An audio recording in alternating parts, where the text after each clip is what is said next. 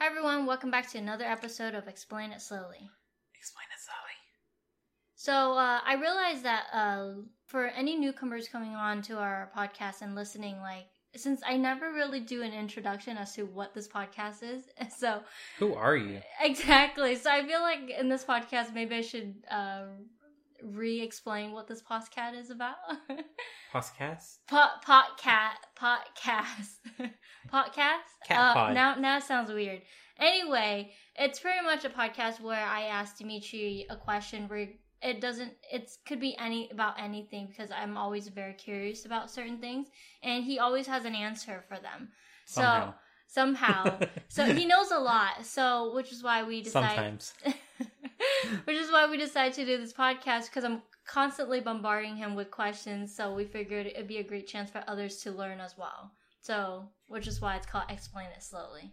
I'm Dimitri. And I'm Lynn. I know we never introduce ourselves either, assuming that anyone who listens just kind of know. But I feel like we should probably do sort of like a mini intro better next time. Maybe once a month would be good. Sure. Sounds good. Okay. So, if you are in the development world, you would know this is WDC week or WWDC week, which is Worldwide Developer Conference. Specifically, if you're an Apple developer. If you're not an Apple developer, this is a worldwide event that does not include you in any specific way. So, good job, Apple, naming it something all-inclusive that includes a very narrow portion of the developer population. But I feel like even if you're not, if you don't do this for a living, you can still watch. You can still watch it, but it doesn't involve you. I wouldn't think. Well, it involves you in terms of at least the keynote which is on Monday. Yeah, new Apple products. Apple products, or they'll announce really cool features that are going to be coming out with the OS, updates and stuff. So that does apply to everybody for the most part. Yeah. Yeah. So it's that time of year. So it's that time of the year, and we figure we'd do something Dub related. Yay. So, so the question for you is, so you've been to many Dubs now, mm-hmm. and what sort of things that you've witnessed that have changed over the years, and are there any of them that you don't like? Are there any new changes that you really welcome? Mm-hmm. I wouldn't say there's anything I super don't like about how Dub has changed over years. It's always been new and interesting, which is always fun. The first time I've gone was in 2010 when I was finally old enough to attend. So it has always had you need to be over 18 to kind of go. Mm-hmm. And that changed, I think, when they accidentally let a student in. So it's typically college students up until that point for the student scholarship. And they accidentally let a 13-year-old win the student scholarship in 2011. So in 2012, they lowered the age to 13. And then I think sometime later they lowered it without a lower limit. So that way anyone who is making apps, they can use as a marketing ploy to say, look, anyone can make apps. Yeah. I think the youngest was a 9-year-old that was learning iOS development on his own with his parents' help, of course. And he got the scholarship. I think that was the youngest age, was 9 years old. Mm-hmm. And I think the oldest was this grandma from Japan. That was awesome. Learning at such a later on stage in your life, you know? So definitely inspiring. Yeah. I'm just grumpy because if I was 8 years old and I was able to go to WWDC, I would have wanted to go. But I was not allowed. Because you weren't old enough. Despite using Apple stuff even at 8 years old. Anyways, so the first time I got to go was in 2010. And at that point in time, anyone could go if you had the financial means to do so. So, to go to WWDC it's like a work conference. It's not really fun. Mm-hmm. And it's not joyful for the vast majority of people. It's, dry and boring programming stuff.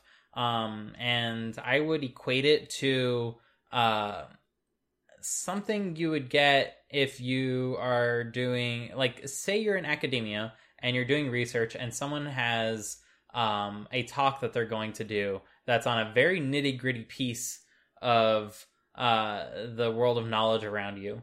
And the people that would be interested in that is, like, very limited. Yeah. So if you're interested in it, it's the most fascinating thing in the world. If you're not, it's the most dry thing in the world. Mm-hmm. And it's like very, very good sleep inducing, if you're not super into the topic. So, that said, I was like super wanting to go check out Apple stuff because I was doing development from a very young age. And it was something that really interested me. So the first time I went, I felt like, oh, cool. This is like the level that is way past whatever the university is trying to teach. Because I didn't really take computer science in school because I personally felt that I had passed that step already. And that may be true for some aspects of it. It may not be true for others. Like, I don't know a super ton about writing compilers from scratch, which is something they teach you in computer science. But I got to see how modern compilers are built from scratch at WWDC, which is way more fascinating than ones from the 1970s, which is what I would have been taught. So from that aspect, it's a super cool conference to go to if you're interested in that kind of stuff. And the first years, if you had the means to go, which is being able to transfer move yourself to San Francisco for a week, and being able to pay $1,600 conference ticket, then it was something that you could do. That quickly became a thing of the past, as I think 2011 it sold out within like hours instead of weeks, which it used to be. Like, you used to be able to go to the conference center and buy a ticket. Not anymore. And then in 2012 it like became even less time, and I think it was in 2013 it like sold out in seconds. And that was the first time that like we really needed to pay attention if we wanted to get a ticket, because the next year afterwards they did the lottery. And although the lottery is more equal, I didn't like it because that meant I wasn't guaranteed a ticket despite really wanting to go and being able to.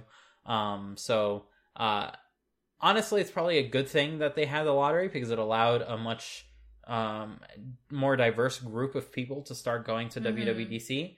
You can see the population quickly changed from a steaming pile of white men to a more diverse group of men and women.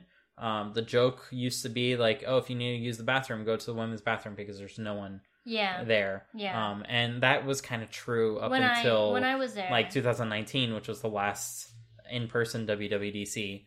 But the crowd definitely did get more diverse.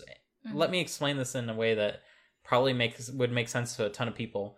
If you have a crowd of a bunch of nerds and you bring a very popular musical artist, like so wildly popular that anyone would lose their mind at being able to go to a concert, you put them in front of a group of people that has no clue who they are, and they would then perform music. Music. I feel like most people would know. You an exception. 2 dozen knew because they were the ones in front having the time of their life with like a meter between the singers and them. Yeah. Some of them even went on stage and sang with them. Like, it was that relax about that whole situation. And I'm talking about like known people. I don't know who they are, so I can't even list them. It's not my thing. And it wasn't anyone's thing for a very long time. I would say it wasn't until like WWDC 16, 17, 18 when the amount of people who knew who these musical guests were grew tremendously to the point where it was no longer possible just to walk up to them as they were performing. And it became like a significant crowd of people. Well, I think it probably has to do with what you mentioned, like the crowd that actually do end up going to Dub became more diverse. Mm-hmm. So, and at a different age group as well. Mm-hmm. No longer like, old people that are not old, but like people who are doing white men. But people who are doing this as their day job versus like more and more younger kids are starting to learn development. So the the age group expanded as well. So that's why more and more people are knowing of these performers, you know? Yeah. So that has something that has definitely changed. And I think that's definitely for the better. Like that was kind of wasted on people that I would say are more like me, in that we didn't particularly, like, it was nice, but it was kind of wasted. Yeah. To be honest. I'm sure it was more for the Apple employees who maybe enjoyed it a little bit more. Who knows? That said, so for those that don't know, I should probably preface, WWDC has something called a bash every time, and it's a week long. The whole event conference is a week long, but on Thursday they would have a bash where they would invite a musical guest, and it was also an opportunity for the attendees to interact with people that work at Apple, and to form friendships or connections, yada yada yada. But it's also at the end. It's heading towards the end of the conference week, which is why you have this sort of like celebration starting to die down. A lot of people leave on Friday, kind of thing. So that was the whole context of why there's a musical guest. But that was my way of explaining how much more diverse it became. At the same time, though, it became much more crazy in the fact that the people that were coming were a lot more willing to just like crowd a lot of people to take pictures. Like Craig Federighi, for instance, he's known for his luscious white hair. A lot of people are quiet and reserved and not willing to just go and ask someone for a picture. And a much very different group of people are more than happy to bombard the poor guy anywhere he shows up to take a picture. Well, he's the guy. Yeah, he's the guy, but it became a lot harder to interact and talk with Apple executives at the bash because of that. Like, it used to be easy. You can just strike up a conversation. Like, I spoke with Scott Forstall, who used to work at Apple and ran the software on iOS for up until like iOS 4 or 5 or something like that. iOS 6. iOS 6 actually. And I had a at-length conversation with him about stuff I was working on, interesting trends in technology and stuff like that. And like those kinds of interactions became fewer and fewer. I would say, go ahead. Do you have something? Well, I think it became fewer, like we mentioned, like because Dub is getting more and more popular every year. But it's the same amount of people, like for the most part. The number of tickets didn't change drastically. Like at one point went from 5,000 to 6,000, but that's about it. I think they also added a little bit more of scholarship students, though. They added a little bit more students. And I'm sure the ones that are like, fangirling or fanboying over like, what's his name, Craig, is students mostly, right? That was a funny story about the students. That was actually a problem one year. I think it was the first year that anyone over 13 could go. They, like, a group of kids that did stay up and probably have way too much caffeine the night before did get a little bit violent in line. Oh, really? Yeah, one time, and that was unfortunate. Well, if they're kids, aren't they supposed to have guardians there? Yeah, they didn't. Oh, well, they should have. So, it was, I think, something that got rectified quickly the following year, but there was a lot of trampling and pushing and stuff to get to the best seats, which, ironically enough, so I don't know if Dub will ever be in person again. If you are first in line and you go with the flow, you're not going to get the best seats. What you need to do is go away from the big crowd of people, which gets stopped, like 2 big blocks of chairs away from the stage, and you go around, and you're gently brought to front row seats that, like, even if you're midway or at the back of the line, you can get access to. So just be patient, talk to people, be nice. They let you in. But I don't know if that's ever going to be a thing anymore. Fun stuff. So yeah, that's one thing that changed. Another thing that changed, and I don't remember exactly when this changed, is there used to be a thing called Stump the Experts, which was Apple being ridiculous in the best way possible, where they would bring up a panel of, I would say, a dozen or two, like, current and past Apple employees that have worked there for a really long time. I'm talking about 30, 40 years. and they are the experts. Now, the audience, their job is to stump the experts by asking a question that the experts don't know or can't look up. Now, the only problem is the experts have access to all of Apple's internal source code, so they can look up absolutely anything. But you also have access to the entire internet, not Apple stuff, obviously. So if they ask a question and you manage to answer it, then you win.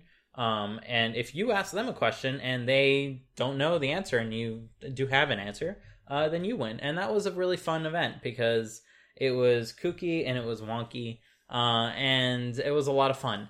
As a part of that event, it used to be that whatever music was playing, they would then ask, okay, so what were the 5 songs that we just played while everyone was kind of lining into the auditorium.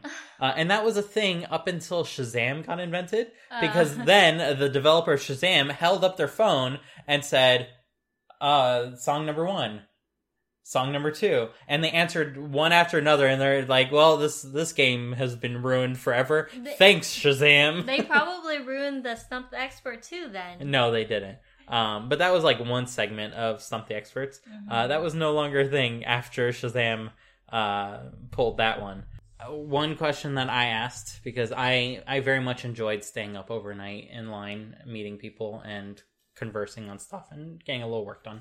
And one question I asked was, what was the face of the security guard that the security guard made as we looked at them while we were waiting in line overnight?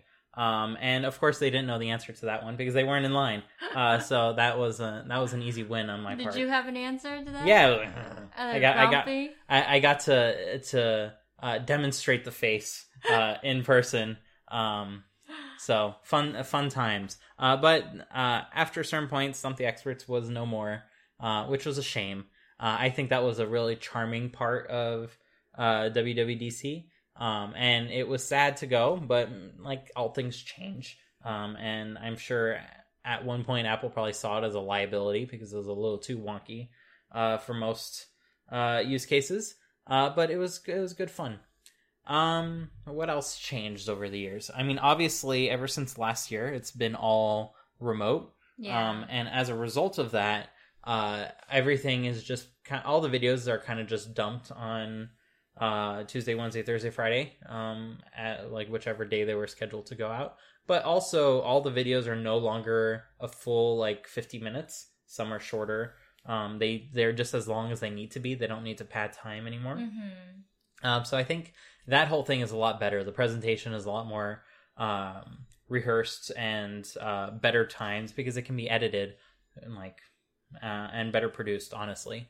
So I think the videos in all, I think it's better that it's no longer in person. It's a shame that it's no longer in person because there are a ton of people that I enjoyed getting to see once a year. And that includes a lot of my friends that now work at Apple. I no longer have a reason to go up to San Francisco, which is crazy expensive, even if you're just traveling. So that part is a shame. I don't think it would resume to in-person again. I think it's going to stay the way it is because one of the downsides of it being in person is only 6,000 people got to go, and there are a ton more Apple developers out there. So the fact that it is more equal now, I think is better. Like everyone gets the same opportunity, and it's no longer limited to a certain subset. The labs are still a thing. They're just done over video conferencing instead. And they're actually better because the people running the labs, they have time to prepare for your question because you ask your question in ahead of time. So they have the time to find just the right person to answer it, and to walk you through the process of figuring something out. So I think that in all is better. This year they have a new Slack group called Digital Lounges where you can go and interact with people, and that is all open as well. So I think all in all we have a better system nowadays. It's a little bit of a shame, but I think smaller conferences now have the opportunity to pick up where in-person WWDC was. And I think that's a much better opportunity because a smaller conference means it's more manageable to meet new people and not just be overwhelmed by a sea of developers. Well, from my experience, like, I got to go in 2019 through a scholarship, and from my experience, it was exciting because I've always heard about it from you. But it was exciting to be there in person. Like I remember on our first night there was like this dinner get-together thing with a bunch of like other developers that we didn't know. And Paul Hudson, if you are in the industry, he's very well known for his like tutorials and stuff. And I sort of fangirled a little bit because he was standing right behind me, but I was so nervous to say anything to him. But I kept standing there, like, looking over my shoulder, like, oh my God, he's right behind me. He's right behind me. Because we were all there at that dinner together. So it was really nice, like, getting to meet people, or at least from a distance admire people that you have been... Be all creepy, just the way nerds are creepy. It's all there is to it. Right. And... we don't know actual famous people, but people that are not famous, we make famous. But it was really nice, you know, making friends there and, like, just being part of that crowd, which has, like, this crazy atmosphere or, like, enthusiasm. Tons of energy. Yeah, tons of energy coming from, like, all the employees, just... all the people who are attending. I think that was... the clapping. I think that was the thing that people actually look forward to when it comes to WWDC, because, yeah, the videos, the session is important, but they are recorded, you know? But I think what they could do from now on in the future is, if they do bring it back, is that maybe they can still do the pre-recording like they are now. That way all the recordings are with good quality. But then when it comes to like those sessions, maybe just have the video being shown there. Like you're just watching it from like a projector screen, and then save the extra time for like mingling and like actually meeting. Yeah, in-person lounges and I think a lot of the biggest energy from WWDC came from people around you just hacking and tinkering with all the new stuff and putting something together like really quickly. Yeah. Because everyone came with their laptop. Like the conference center was littered with power extension cords. Yeah. So that way you can go ahead and actually get work done. So a ton of people were just like tinkering and putting stuff together right in front of you. So it was very encouraging to just pick up something and start a new project and tinker and play around with stuff. So I think, like you said, that is probably a great way of rebooting the in-person part of WWDC, is to have it be a lot more like that and a lot less about the sessions. Yeah. Like, keep the sessions the way they are and just put them directly online. Maybe have a few places where they're just on autoplay. Yeah, and you can just... And if you're interested in the SwiftUI track, you can just watch SwiftUI sessions all day in front of that screen if you wanted to. Yeah. But you can get much more value by being a part of not a SwiftUI lab, which is where you would ask questions about SwiftUI and why it's broken for your use case. But maybe there are some SwiftUI challenges that encourage you to live work through a tutorial with someone, and it's a more manageable group. Maybe that's something that can be done in the future, and I think that would be really cool. Have like mini sessions where like hands-on, mini workshops where you're with the employees, you know. I think that'd be a good idea. Yeah, because then if there's something that you wanted to try that doesn't work, you can just raise your hand and say like, "What if we want to do it this way?" And they can help out. So I think that could be really, really interesting. One thing that you reminded me of that I think changed when WWDC moved back to San Jose. It moved back to San Jose because it is a lot easier for Apple to host a conference in San Jose, being that they are in Cupertino. San Francisco is like an hour and a half drive up every day, so it's quite a transit for a lot of people that are not living in San Francisco to make it up there for the conference every day of the week. I would think Apple would just book hotels for all of their employees. They do a lot, but a lot of their employees are still working throughout the week. Like they get them out for one day to do the lab, but then they're still working the rest of the week. Oh wow! So yeah, it's a crazy busy time for Apple. But one thing that did change when it moved from San Francisco to San Jose was regarding food. So at Moscone Center, they were known for their comically bad box lunches that Apple clearly had no control over, because Apple likes to like overly control everything. And the box lunches were comically bad. So basically, for those that don't know, when you rent out a space, sometimes that space mandates you via contract to use their dining options. And the dining options at the Moscone Center were trash. So we ate out all week. Well, you never came to the Moscone Center. So the San Francisco one, isn't that the San Jose one is the one you want. Yeah. Moscone Center is in San Francisco. Oh, is it? So the nice thing about San Francisco... They all started with the NAM, sorry. Yeah. The nice thing about San Francisco is right across the street, there's a ton of restaurants.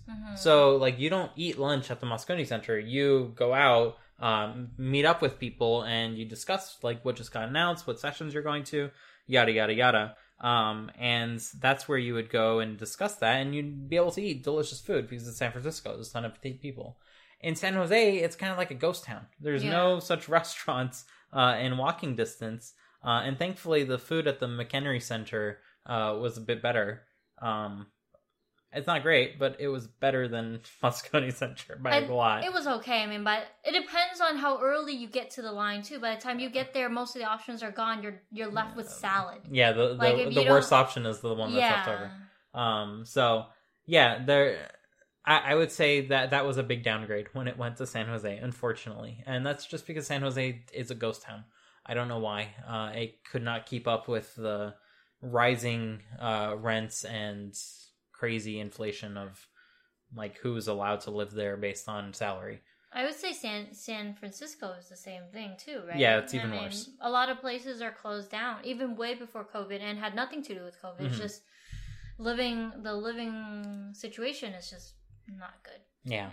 So, like, I would say that's a good snapshot of, like, how WWDC has changed over the years. Like, which parts we liked, which parts like less. But all in all, I think it's in a good place. I look forward to the rest of this week. So we're recording this on Tuesday, to be released in 2 days. So we have quite a bit of sessions to go through and stuff to learn and new technologies to embrace. And I look forward to finishing it and attacking it again next year. Yeah. Lead us out. Well, I think that's it for this week, and since we have a lot of dub things to catch up on. As usual, since we introduced ourselves for the first time this episode, in a long time, you can be sure to follow us on Twitter at LINHANDDIMICHAN. So Lin and Dimi-chan on Twitter. That's where you can find when we post new episodes, if it's not already obvious that we post every Monday and Thursday. But you can also ask us questions on there, like what kind of things can people post at us? Anything you're curious about. I mean, shoot it my way. Yeah. Confuse Lynn enough and she'll ask me. Yeah, you can send me questions at Lynn Buñol, LINHBOUNIOL. That's my personal Twitter. That way Dimitri won't see the question. Because the whole point of this podcast is that he doesn't know what the question is. Yeah, it's fun to surprise stuff on someone that doesn't know what's coming.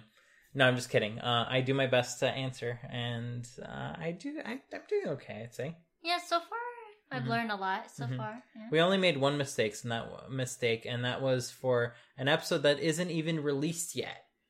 It's the one with the airplane. So if you listen to an episode about airplanes and them releasing smoke in the air to write letters, it's not water. It's oil. What are you doing? That episode isn't for like in 3 months. I know. 3 weeks. I'm errating. Errata? Is that the word? Errata. It sounds like erotic, which never blends well in my head. ERRATA. Yeah, I think that's how you say it. So I'm pre-correcting my mistake, so now you know what to expect. Okay. Bye. Bye.